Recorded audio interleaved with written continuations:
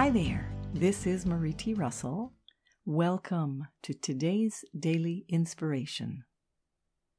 The focus for today is, I choose joy.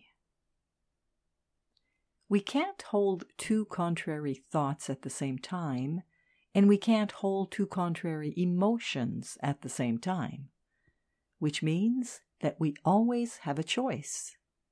We can choose anger or love, and we can choose sadness or joy.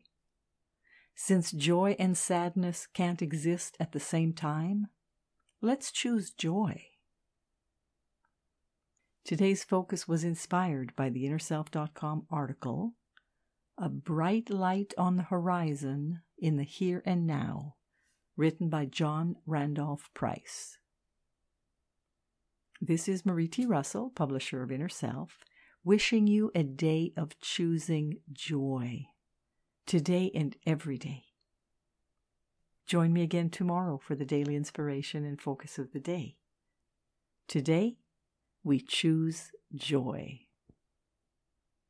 Wishing you a joyful day.